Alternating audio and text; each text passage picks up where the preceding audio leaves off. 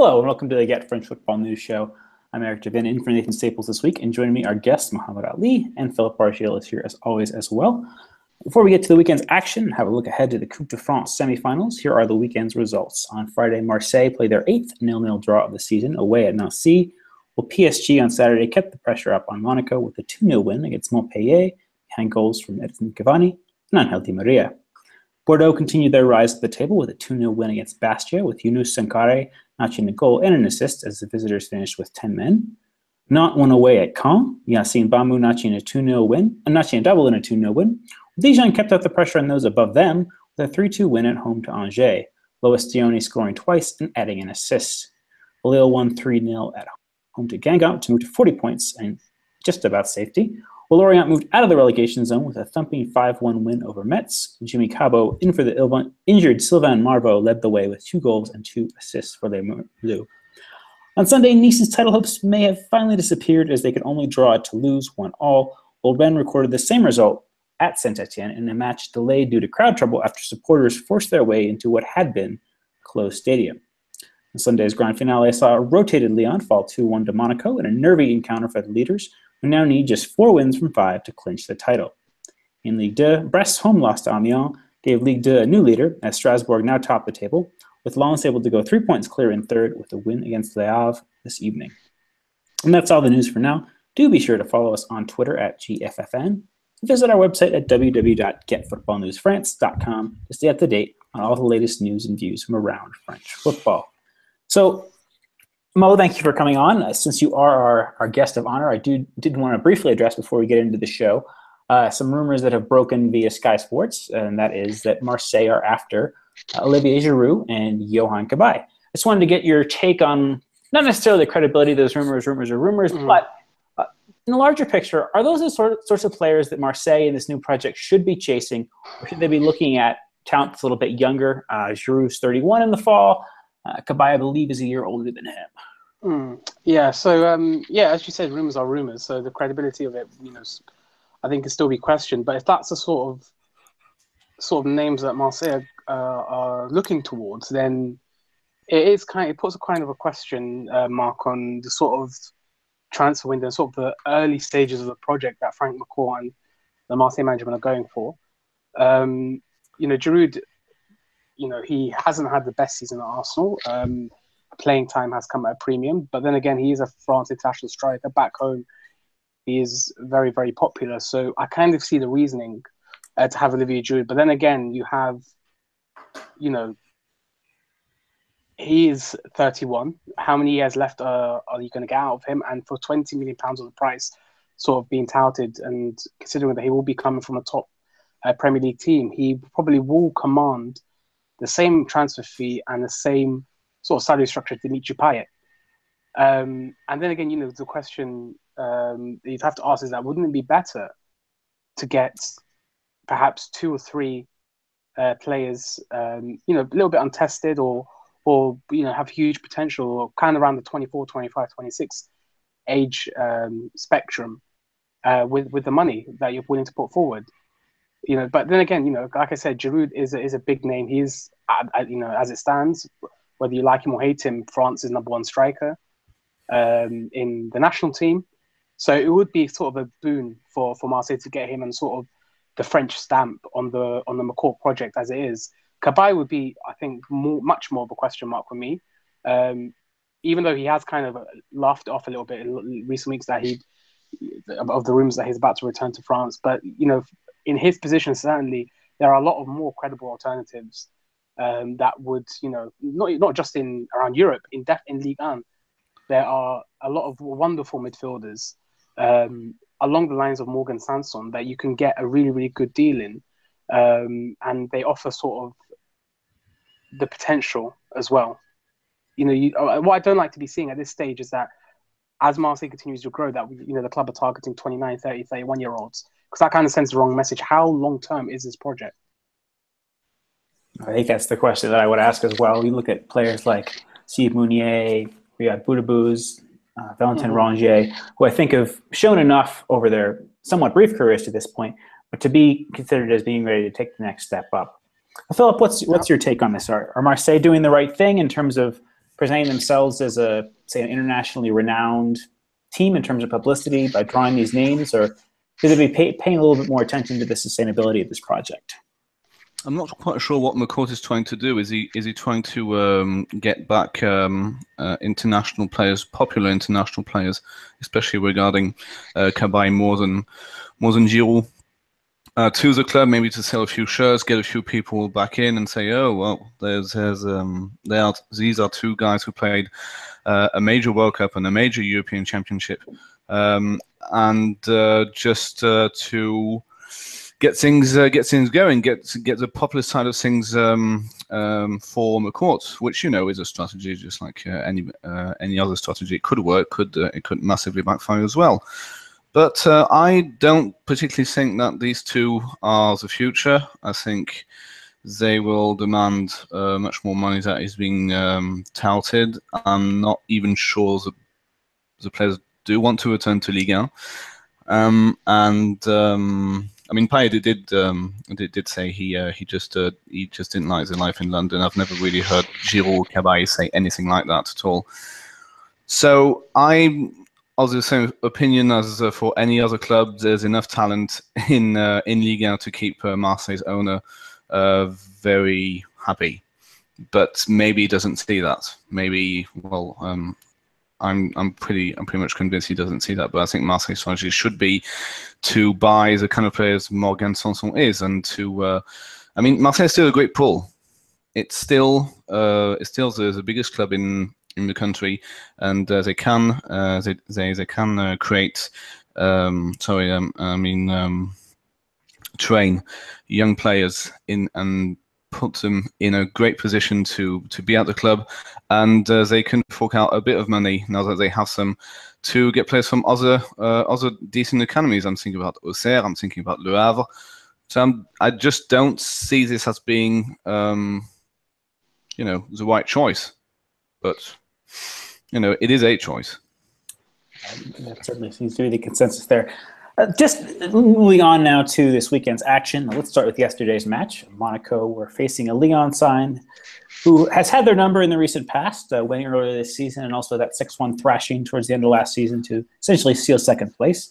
But Lyon, after their 120 minutes against Besiktas on Thursday, had rested several players. The Lyonnais did still manage to make heavy weather of the encounter, though. Lyon dominated large stretches in the second half in particular. And Mo, for you, is this fatigue catching up with Monaco, or should something be said as well for the energetic performance of Lyon's midfield? Luka Toussaint in particular, I think, had a really strong match. No, absolutely. I definitely think it's fatigue because they are fast approaching 60 games of the season. I'm 100% certain that when they were drawing up plans for this season, they did not expect to be in the business end of all four competitions, or three now, come the end of April.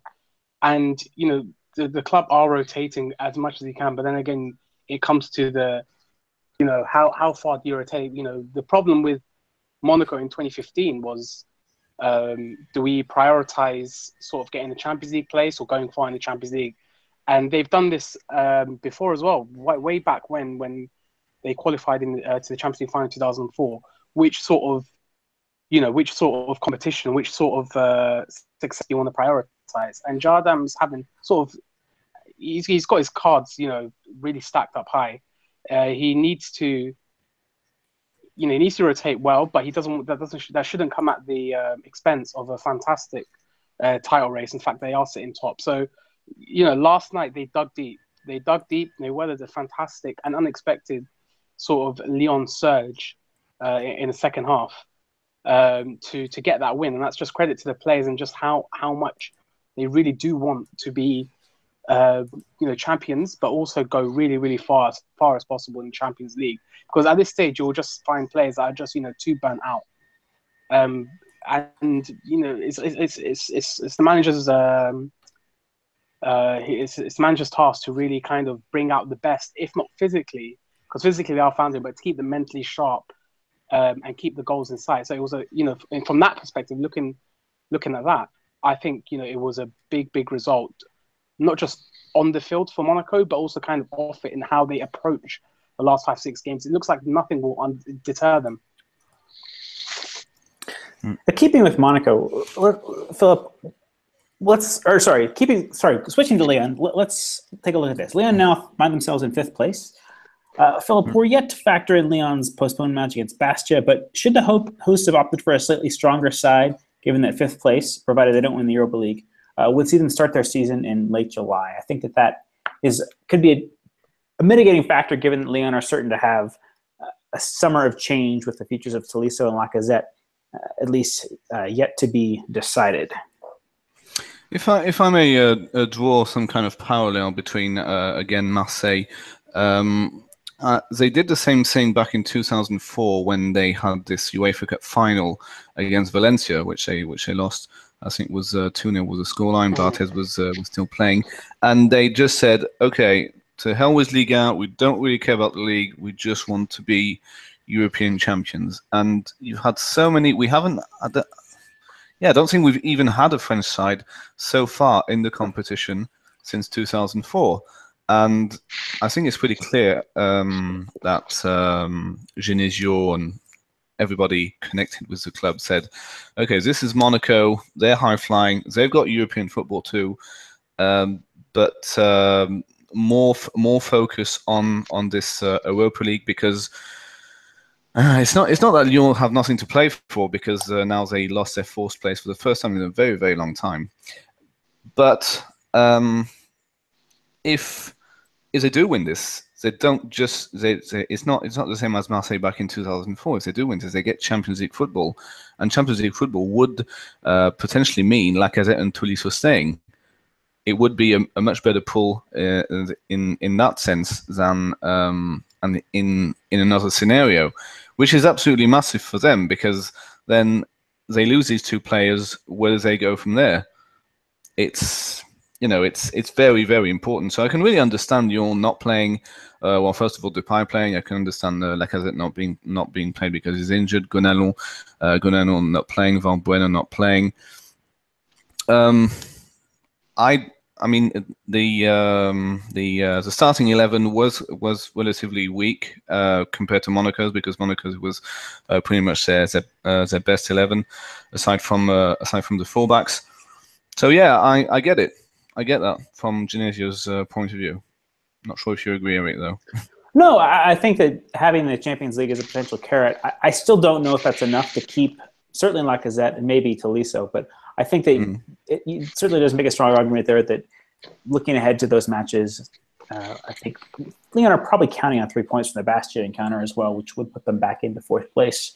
I believe they're a point behind Bordeaux right now at this moment, so that would put them back into 4th. Let's take a look back at, speaking of European adventures, let's take a look back at the Champions League and Europa League and get a reaction to the matches and to the draws as well. Mo, come to you looking at Monaco versus Dortmund. It seemed like Dortmund had really got things right in the second half of the first leg of that quarterfinal, playing sort of a 4-1. But how can we defend what Thomas Tuchel did? He dropped Dembele, he dropped Pulisic, who had been both really electric in that second half. He brought in Eric Durm, and we can understand Marco Reus, obviously given his reputation and his experience at this level. But how can we explain this? And I know there are mitigating circumstances with the bombing for Dortmund, but how much of this loss is Monaco's good form, and how much of this loss is poor decisions on the part of Thomas Tuchel? Yeah. Okay. So yeah, discounting sort of the events that happened aside, I was bit disappointed by how Dortmund approached the second leg, because, like you mentioned, it was a frenetic second half of the first leg, the week before last.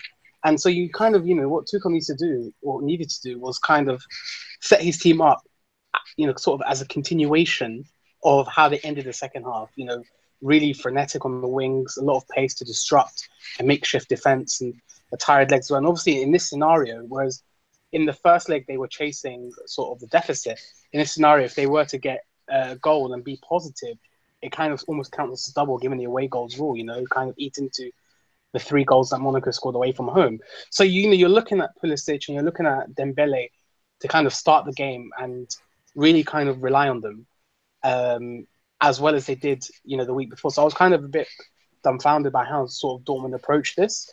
Obviously, there were more sinister events that happened. The fact that the bus got delayed and the mindset sort of collapsed apparently again, according to the coach. But playing in sort of an awkward, was it 3-4-3, 3-4-2-1 formation, and with Guerrero, as much as I like him, and Durm on the wings, was kind of you really do want those attacking, creative players to kind of run ragged at the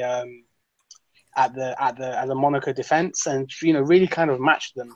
The likes of I really do like Monaco's fullbacks. It would have been a really good sight to kind of see against Touré and Mendy, to see Pulisic and Dembele to kind of have a real battle royale, and kind of, you never know. I thought if Dortmund had been more prolific and more positive in the early stages, because I think, especially considering where the score, what the scoreline was at the beginning of the game, that first 30 minutes would have kind of the way the tie went, because Dortmund were more negative than expected. Monaco, did kind of benefit from that to kind of kill off the tie in the first 20 minutes. But that's not to say Monaco really pounced on Dortmund's negativity.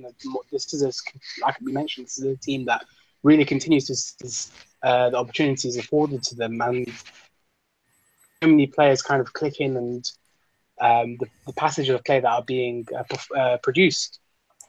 You can't really. I would say it's more down to Monaco than say Dortmund's misfortune, to answer your question. All right. But Philip, at this stage of the competition, there are no easy draws, obviously. But how do you think Monaco match up against Juventus? And do you give them any chance of progressing? It's a worse draw. I honestly don't think so. We weren't. I'm not going to say I was completely optimistic when Monaco was drawn against Manchester City or Borussia Dortmund, but to me, Juventus showed what a big club they are by knocking out Barcelona 3-0 on aggregate. Again, the parallel has to be made with PSG, where Juventus went to the Nou Camp, but didn't matter. They had an amazing defense, an amazing goalkeeper, a great squad really, and just shows their mentality, their resilience. They're ahead in Serie A. I think the title is pretty much soon up for them. So that's a plus for them, because they've got nothing else going for them. And they beat the side that beat them in the final 2 or 3 years ago. So not overly optimistic in that sense. I think that Jardim will need to be much more tactically astute than he was against Manchester City or Dortmund. Even though against Dortmund he had some, at the very, very start of the game, I tweeted about Mbappe playing a bit lower than Falcao, but that didn't last for a very, very long time. And Monaco saw that Dortmund's 3-4-2-1 was very much adaptable to how they played themselves. And they basically had a field day, especially in the first half. I just can't see this happening against Juventus. I see a very close game, a very closed game as well. Goalkeeper is not as easy to beat as Raul Bravo or Roman Bürki. Let's face it, Buffon is still up there with one of the best goalkeepers in the world.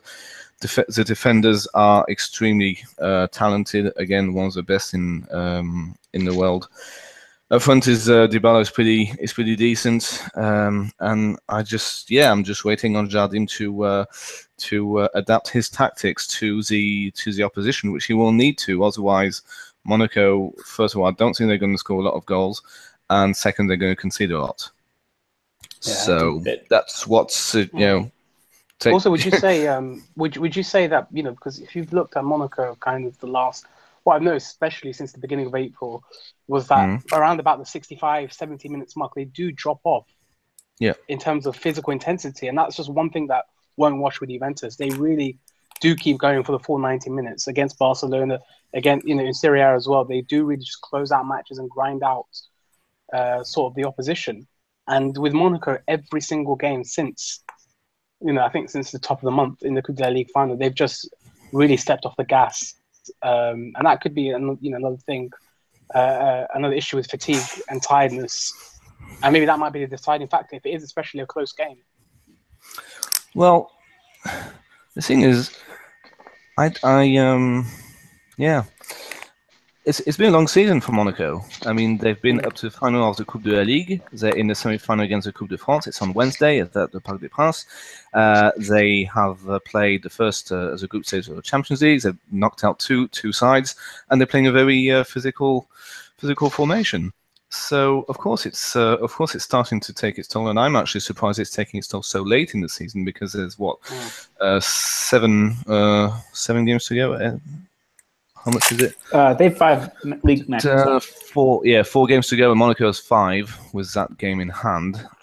So yeah, I'm quite surprised, and still kudos to them, because I do believe Monaco are going to win the title. I believe that Lyon match last night was the most difficult on paper, and that it will basically Monaco will win their game in hand and probably win the league before the very last day. So yeah, it's not entirely surprising, but again, it doesn't have to be like that. Jardim can go back to being a defensive coach, which he was last season. He's fully capable of doing that. It's really not that hard, putting players behind the ball. But does he adapt his tactics to Prandelli's? I just can't see it, because he didn't adapt it to Guardiola's, and Guardiola's not a bad manager, even though results, he's not having a good season at all, as it is turning out. Yeah. Pessimistic. Moving on now to speak about Lyon.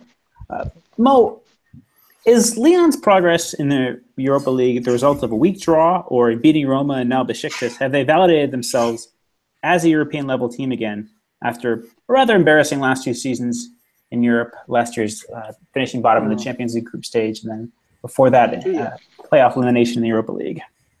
Yeah, no, 100%. I think Lyon have kind of done away with the reputation that they had in the last, I'd say, up to 3 seasons. They haven't really had a tough draw in Europe, or a very, very tough draw, to kind of warrant the performances they've given in both the Champions League and Europa League. But this season, going straight from the Champions League group stage, they fared really well against Juventus and Sevilla. One big European powerhouse, the other a really dangerous European team full of a winning mentality. The Europa League holders, and then coming into this tournament, AZ Alkmaar was probably the only team aside from Dinamo Zagreb that they faced, and Lyon rightfully washed the floor with them. And against the 2 difficult teams, they've really, really shown kind of their mettle and their worth, especially when the going has got tough. I honestly thought that against Roma, they would have suffered in the second leg, but they managed to hold on. And Besiktas away, for kind of a difficult, hostile environment in Istanbul, is difficult for any team, let alone Lyon. And they've managed to kind of come through that. I said at the time, if they won, I managed to survive Besiktas, I put them as favourites for the Europa League trophy, because you do look at Man United, and even though on paper they do have the best, obviously by far the best team, the best players, etc., but they found it really, really difficult to convincingly overcome average opposition. You look at the likes of Rostov and Anderlecht recently in the knockout stages, whereas Lyon have swatted away 2 bona fide European giants, and they're going to be facing the third one as well. Whereas Man United go to Celta Vigo, and for me, just that combination, that continuation, really puts them as favourites, and it goes to show kind of just how seriously they've also taken it this season, because not many Ligue 1 teams, particularly in the Europa League, take the competition seriously and devote their resources to it. But credit to Lyon for doing so. Yeah, absolutely. Philip, what about you? How do you see Lyon matching up against a very young Ajax side? Are they the favorites for you? Is this a favorable draw? Obviously, avoiding United, there's something to be said there, but yeah. No, I'm much more optimistic for Lyon than I am for Monaco. I think. I don't watch the Eredivisie every weekend, but we can see this type of club being more often than not pillaged by the big clubs each time. There's a bright kid coming through the ranks, and they come quite often. I would think hasn't been much of the case in the past few years. But anyway, yeah, Lyon must be favourites for that one. Hopefully, Lacazette gets to play. I'm not sure until when he's out. But it's a great draw, and it's a great thing to have avoided Manchester United, because that would mean Manchester United, if they do beat Celta Vigo, that would be a great final to watch. That would be great on paper. I believe it would be great on the pitch as well. It can happen in 90 minutes. The worry is that Lyon mustn't feel, okay, we're going to beat this guy. These guys, we know not we're going to focus on the big one in Stockholm against Manchester United. Just like Manchester United shouldn't have that kind of attitude, which, to be honest, in France has the case. Every by the time the draw was made, it was like, okay, so it's going to be a Lyon Manchester United. Let's play the semi-finals and see how it goes. And I believe that Lyon all taken away by something like that they have this favourite tag, and that they'll probably be surprised by the quality of Ajax, or not. But I'm a bit afraid that they have too much of a favourite tag for this one, and that's that worries me a bit. All right. So turning, I'm not sure how the perception is. But it is that kind of it is that kind of talk since the draw. So I'm not sure how optimistic or how much you agree with me, Eric, but that's just how it feels in France anyway. I'm cautiously optimistic. I don't know that Lyon has struggled at times defensively this season, and I don't know that given Ajax's ability to score, that Lyon shouldn't be worried. I do make Lyon favorites if I were put to the test on it, but I'm worried. I think I'm approaching this tie as a fan similar to how I would have approached the Besiktas tie. I was not confident of Lyon's progression, but I was optimistic. And you'd be disappointed if you got knocked out, obviously. Of course, at this stage, yeah. Yeah. Well, but I mean, given that on paper the Lyon do look superior, that would be even more, especially in the semis. Yeah. Yeah, I think certainly. So, turning our attention now to Ligue 1, I wanted to ask you a broader question, Mo. We've seen Lorient and Dijon record impressive wins this weekend, playing a more open style than we're often used to see teams in the bottom half of the table in France play. Yeah. Nantes' rise up the table has been guided by similar principles since Conceição took over. And we've also seen more defensively oriented sides like Rennes and Saint-Etienne take a little bit of a step back this season. Do you see this as being part of a sea change in Liga? It's been somewhat dogged by reputation for negativity, or is this just a sort of a happy coincidence in terms of the managerial changes that these clubs have undergone recently? I wouldn't say it's a complete sea change yet. I think it hopefully does go into that direction. We've in Ligue 1 we do have some teams that do choose to play football on at the weekend.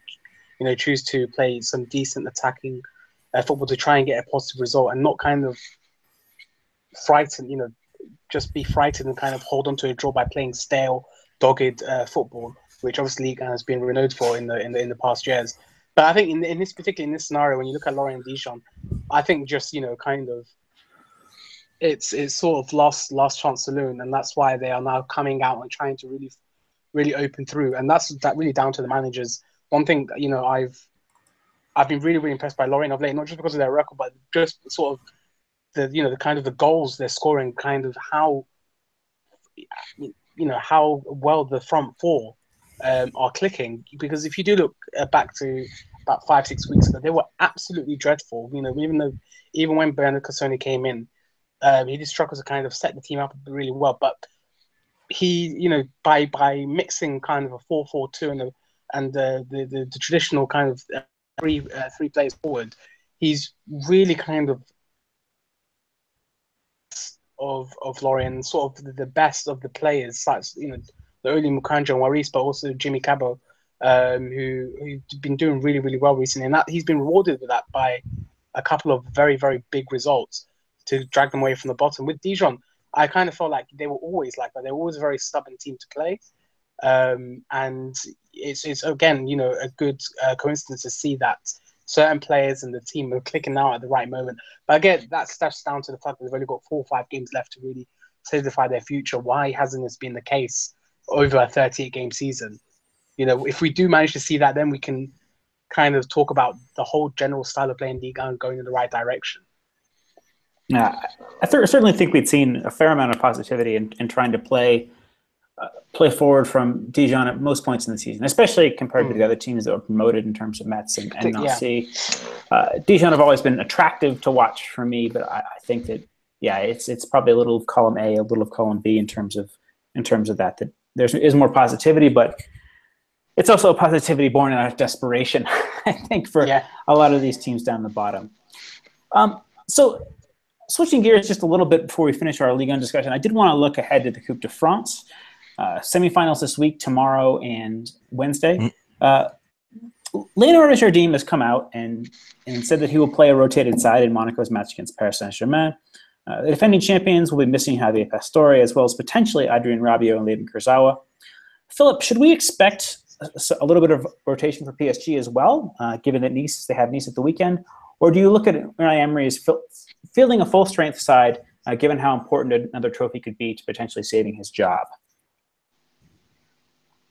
I'm not quite sure what I would do if I were Unai Emery, because yes, the game at Nice is extremely, really, really important for PSG. It's the last big match, very tricky game against a team that is third.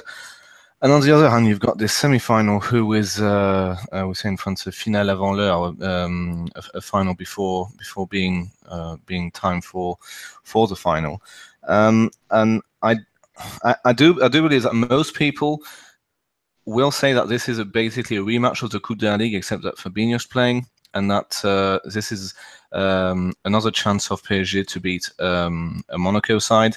Then again, if PSG do win, they'll say, oh, but they were playing at home, and Monaco were missing a couple of players, and they're playing a second string side, blah blah blah.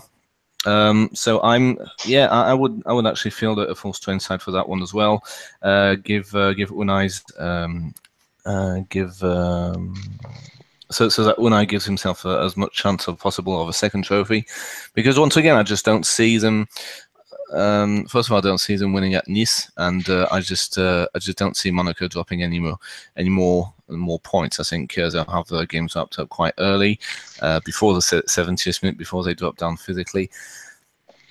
So I believe it'll be quite full strength from PSG, aside from Pastore, obviously, who's injured, and quite rotated for Monaco. I think it's much more important to win the league from a historical standpoint for Monaco, and to be as prepared as you can be against Juventus, because this is a French club in the semi-finals of the Champions League. It hasn't happened since 2010. Lyon, was it? I think it was. Mm-hmm. It's just massive, and one Coupe de France. There's always next season. you know what I mean? It's not that. I can understand how it's not that big for Jardim. Mo, turning our attention to the other semi-final, could you see one of Angers or Guingamp causing a shock in the final? Assuming PSG progress, who of those makes a more awkward opponent? We have seen that both of them have taken points from PSG this season. Guingamp winning at home, and I believe Angers getting a draw. I'd say, I think Guingamp are always a very, very tricky opponent, and the fact that they do have some sort of Coupe de France pedigree, and I think much more of a better record against the top sides. I think Angers, they are a difficult outfit to play at home, but this would be in the national stadium and under the bright lights of the Coupe de France final. So I would expect them to really make any sort of dent if they were to face Paris Saint-Germain or even Monaco in the final. But Guingamp, Antoine Koundouri, decent pedigree in terms of the big matches. Guingamp, won the French Cup twice. And they're just generally a very, very tricky opponent to play.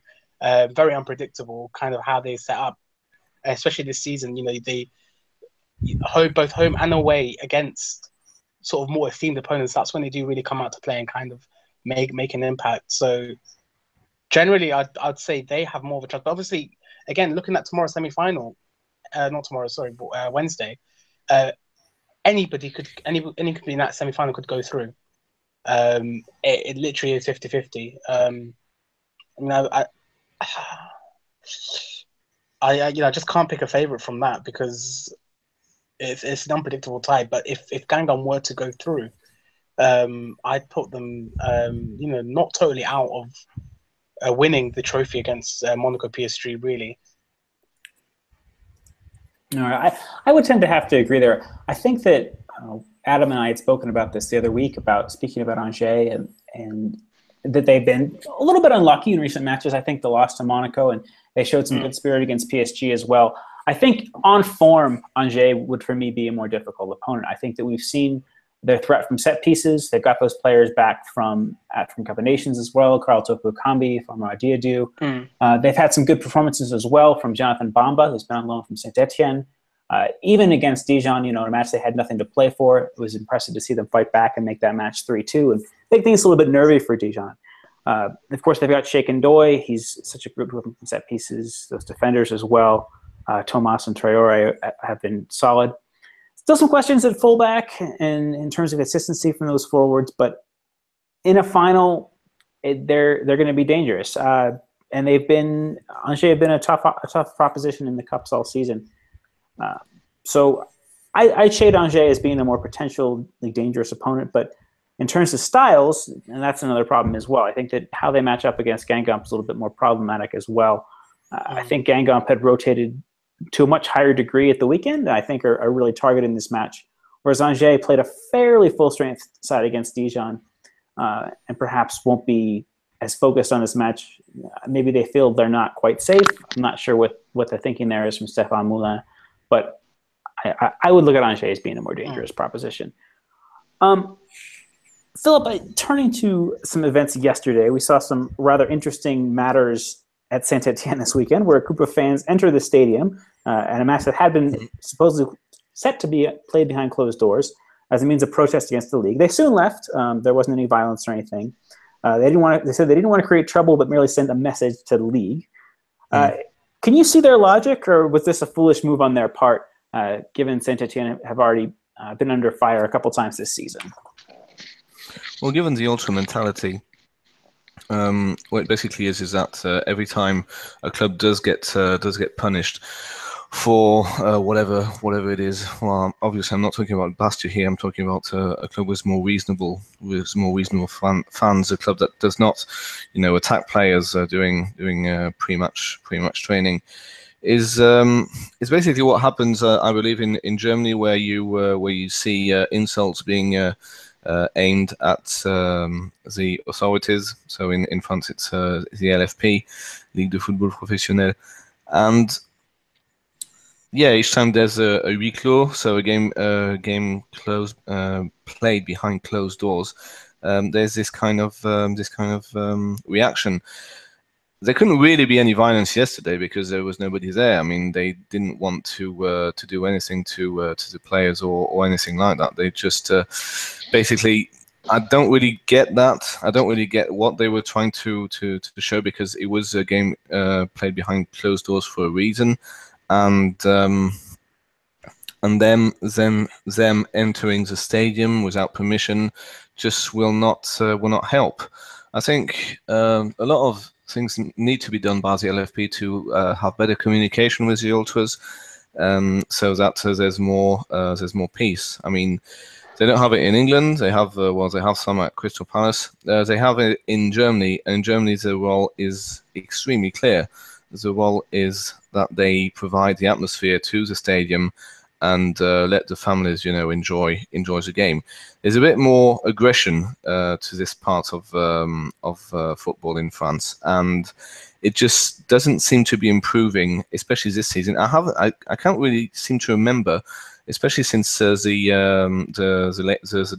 days of the Boulogne boys and Supra Auteuil at PSG, a season marred by so much crowd trouble. You had Cole, who had a complete dialogue with players after a defeat early on in the season. You had Bastia. You have crowd trouble at Lyon versus Besiktas. I mean, so many incidents this season. Something needs to basically needs to be done. I do believe maybe it's because of the country being on alert on terrorist attacks basically every day. That maybe the games are less well policed. But it's a shame. Yeah. Mo, I want to throw this to you as well. Do you think that there's something else going on here in terms of the Saint-Étienne's hierarchy? Do we really believe that security is that poor that these fans could force their way in, or is Romayer, the president, being honest and saying that the usual necessary protections were taken? I'd like to think that there was nothing untoward, because obviously Saint-Étienne would face more of a penalty from the LFP, but I think the necessary protection, the necessary sort of security wasn't really undertaken, just because of the fact that it was a game behind closed doors. How much security would you require? But I think, just to mention a point that Phil mentioned earlier, I think the reason why sort of Saint-Étienne's ultras wanted to prove a point by entering this match yesterday, and the fact that there's in the past couple of weeks, there have been so many incidents, not just in France, but also European matches in France, sort of crowd trouble and crowd angst. It's because fans just general displeasure at the way the LFP are really impacting fans. Part of it is to do with the state of emergency that is encapsulated in France at the moment, but you get so many away fans that are just simply barred. Just in midweek, a notice is sent out on the LFP's website saying, the visiting fans of Club A is not allowed to go to this match for no reason at all. And, they will just put, okay, it's just a state of emergency. There's nothing we can do. And, I really saw this at the Velodrome last week with that huge sort of rude banner towards the LFP, simply because the Saint-Étienne fans were barred from attending the match. For what reason? Nobody knows. 1,000 Marseille fans went to the return game. In November, and that passed out into the Marseille and Saint-Étienne do share historical rivalry, but on the personal level, they are more or less there's no sort of bad blood between them. So it was just surprising, and on top of that, then you have the LFP banning Saint-Étienne for the Rennes game because of what happened in the derby against Lyon. So all of that just kind of just builds up, and you just have that anger. I don't think that Saint-Étienne themselves condoned kind of what happened, but I can't really blame the fans, considering how much the LFP had just simply, without any reason, it might have to do with police resources. It might be the correct thing to do, but they haven't really communicated that well. And now you're just seeing most clubs, not just in Ligue 1, but also in Ligue 2 and below, just having their away support just being eroded by nonchalant messages saying that away fans cannot go. I wanted to ask you both then as well. Do we think that some of the frustration is centered around the timeliness of the LFP's decisions? I mean, for me, if I were a fan, to see, the derby between Lyon and what was that? Early February, okay. So we're seeing this decision come down more than 2 months later. I know I understand the LFP wanted to have caution in terms of having evidence, but in today's world of digital video, given that matches are played on a Sunday or a Monday in the case of Ligue 2, and that the LFP convenes on Thursday evening, do we not think that's enough time to gather evidence? Do we think also that frustration on the part of the fans is the fact that oftentimes there is such a long time between events and the sanctions related to them? I think most of the frustration is that, as you said, the LFP is taking a very, very long time to make their decision and taking the harsher route and taking maybe the easy way out. I think a lot of the frustration is a bit like when PSG fans were allowed to go down to Marseille. There isn't any enough police personnel to police a game, and that every time the LF decision to make to just take the harsh option and say, okay, no fans, which is, a bit stupid because there aren't that many people who go to games in France without LFP, forbidding people from attending. And this is, I believe this is a very much a growing frustration from the ultras towards the authority, towards LFP, saying that France is not correctly run on this standpoint, and that the LFP is not having enough communication with the clubs, and that the clubs themselves are not having enough communication with the ultras. I'm really talking about 3 clubs there, because PSG basically have no ultras. They let a couple of them back this season to get a bit of that. But I'm really talking about Saint-Etienne, Marseille, and Lyon. I mean, there's not much. There are a few ultras at Bordeaux, but that's that's just not a lot. Well, I think fans might have something to say, Tribune Noir, about that. Again, it's nothing. It's nothing personal against Nantes. It's just a numbers question. I mean, Nantes do have also their kind of protest, but it just can't really compare. I'm really talking about the big 3 there, and how they're just frustrated at how little fun they can have, and every time they have it, they're just being completely unreasonable with it. Well, I wanted to ask as well, Mo. The match itself, Saint-Etienne went back to what looked more like a 4-3-3 than the 4-2-3-1 they've tried in recent weeks. And with Marseille having drawn on Friday, a win here really could have got Saint-Etienne back into the race for Europe. I know that game in hands against Monaco, but still a chance. Is Europe gone now for Les Verts? Yeah, unfortunately to say, it's definitely, I think, beyond doubt that they will not get European football next season. Yeah, you do mention that the game in hand is away to Monaco, which for let's say for all intents and purposes that will very likely not end in 3 points.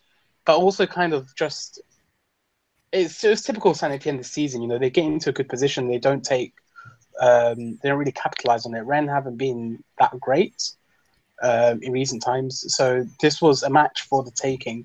And they're also, Christophe Galtier is just, like you mentioned earlier in your Guardian article, which I very much agreed with. I think that's just sort of the end of the road. This is just how far Saint-Etienne can go, really.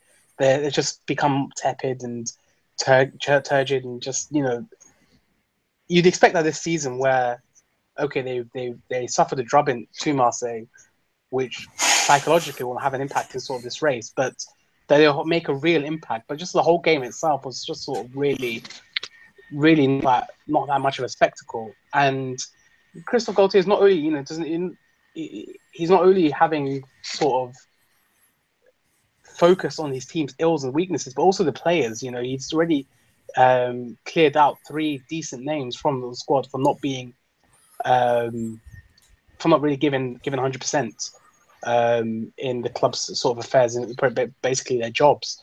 So there's just a lot of sort of issues at Saint-Etienne around, and I think they're really operating as, as unfortunate as for it to say, it's not really, this is at full capacity. And for that reason, I think that the Europa League now is surely done and dusted. Not that Marseille have got an easy run of it all, but 6th is about the lowest that Marseille can go. They do have probably 1 or 2, games left. I think if Marseille do win any one of the remaining last 4 games, that would definitely seal it. Yeah, the players that Mo's referring there are Brian Dabo, Nolan Roux, and the third, Osama Tanan. Yeah. Both of whom, all 3 of whom, I think have absolutely disappointed this season. I know that Roux and Dabo aren't not necessarily electric, and Tanan's struggle with injury, but I think that it would not be unfair to have expected more out of all 3 of those players. ahead of the season, particularly given that Dabo is expected to play more of an attacking role. But he's not even been in the 18, even prior to this exclusion from the first team squad a lot of weeks. And it's really been just a difficult season for him since his move from Montpellier. Finally, I think. Oh, go ahead, Philip. Sorry. I think it's pretty clear now. Saint-Etienne, I've said it many times this season that I don't really, especially want to see them back in the Europa League, give playing, and how often we've seen them in the Europa League. But it does look like Bordeaux, Marseille, and Lyon are going to be playing in the Europa League, and fingers crossed, maybe Lyon will be playing in the Champions League. But Mo, are Marseille ready for Europa League next season? I know that there's a big summer to come, but is it almost too soon and not to have to already have European Thursday, or quite a lot of Thursdays in the first half of next season, where you have a lot of new players, new organization, everything. And I do believe that a little cozy mid-table finish and have a nice. So no these games, no games every 2 weeks would do the club actually a lot of good. Do you agree? Oh well, I agree. There are sort of issues to look at ahead of next season, because that Thursday Sunday sort of match schedule has already impacted not just teams in Ligue 1 but a lot of teams in Europe. We've seen that Ajax have sort of thrown away their title hopes because of that sort of 3-day gap playing on a Sunday every week. It all depends on kind of just how much sort of how wide this summer's transfer window will go. If Marseille not only do need to focus on quality but also quantity. We played in the Europa League, it was last season, it's the beginning of last season, and that already had an impact. Not only were Marseille pretty much average in the Europa League group stage, playing against some really unheralded opposition, but the following Sunday, back in Ligue 1, I think they've only won 1 or 2 games out of the 6 immediately following a European tie. And much of that is only because because of the really thin squad at the time, you don't have much to work with, and that's been the same in the Champions League 2013-14 as well. So what Marseille's been lacking for the last 2-3 seasons now is having not a squad of 18, because 18 is too thin a squad. You really like the big European teams, like Paris Saint-Germain last season, not so much this season, have a squad of 23 to pick from. You have your 18, your match day 18 and 5 that you can rotate. Obviously, no one's saying that every player of the 23 has to be a bona fide starter. So I think Marseille would do well to hold on some of the fringe players from this season, like Bouna Sarr, etc., because this might actually work out well if they were to go in Europa League campaigns, particularly if they do finish 6th and have to start in July, when half of the players are on holiday. Some of the incoming players haven't really gone through pre-season yet in the new colours. Keeping hold of the fringe players. You've got a lot of Marseille really actually don't even need to buy sort of these fringe players. You've got Lucas Ocampos who may be coming back in the summer. You have a couple of really good young defenders in the form of Stéphane Speragna and Baptiste Allo. And these players can form sort of part of the fringe, and it might really, really help in Europa League next season. But I think, to answer your question, I think they do necessarily have the tools to operate, but kind of how well do they use those tools? Yeah, I think it is important. I would say as well that Europa League can be a carrot to dangle in terms of getting some of these bigger name players, maybe not necessarily a Cabaye or a Giroud, but if we look at an internal transfer from other teams in Ligue 1 to offer European football in what looks to be a consistent basis going forward, whether that is the Europa League or the Champions League, I think that's a really important thing to offer, to be able to say, look, you're taking with us a definitive step up, even if you're not going to be able to have a ton of playing time. I mean, I think we look at some of the transfers that Marseille have had, the fees paid, I'm sure wages factor into this as well, but some of the fees that Marseille have paid have been, for me, surprisingly low. But I think that the player might be more willing to make those moves work, given what's on offer at Marseille. I think about the fees that the team paid for the likes of well, Sanson and George Kevin Nkudu in particular, those two both seemed to be at a bargain price for me in the recent past. That Marseille did really well to bring those players in for, I think it was 9 million for Sanson and 1 million for Nkudu. Finishing now though with another team that is set to be playing European football next season. That would be Nice. They could only unfortunately draw at Toulouse, and even though they face PSG this weekend, they're 6 points off of second place. That's probably the end of them hoping to catch one of those top two for the season. Philip, what does this team need to do this summer to make itself better equipped for the Champions League? You've got Younes Belhanda and Ricardo Pereira on loan. Willian Cypria and Alassane Player coming back from big injuries. How does this team structure things? Should they keep Mario Balotelli? I think some variants of this question last week, and it was very hard to answer. Everything will be key. The thing that will be key is don't sell all your best players. Obvious thing to say, but try and keep most of the youth academy at the club, because it's going to be extremely tough. We saw that Favre made a choice. We saw that he made a choice at the beginning of the season, or rather midway through. I would say midway through the Europa League group stage, where he said, "Okay, we've got Schalke, we've got Salzburg." And it's not worth it. It's just not worth it continuing in the Europa League, and we want Champions League football. I honestly don't see French football followers saying Nice are finishing third and they're going to do a great thing in the Champions League. They're going to go very, very fine indeed. I think that people are very hopeful as their playoff. So they won't do that the group stage, but really it's of European football, of big games in Europe. Ultimately, I just don't think it will end in a success, and not necessarily be completely like Montpellier were back in 2011, but. If they don't lose, let's just say, okay, Seri, Cyprien, Plea, Walter, or even Malang Sarr, I'm saying they can do something good. But you've got so much pressure because you've got pre-season training, you've got Ligue 1, you've got Coupe de la Ligue that's starting quite soon in France, and you've got the Champions League. It's extremely difficult for a club that is not accustomed to playing in Europe. I'm talking about the Europa League here. I'm not even talking about the Champions League. To suddenly transform itself into a very organized unit that can take in 2 big games a week. There are very few clubs in France who are able to do that. A couple of seasons ago, nobody was able to do that. So yeah, good luck, Nice. All right, what about you, Mo? Briefly, are there any specific things you feel like need you address in the summer window?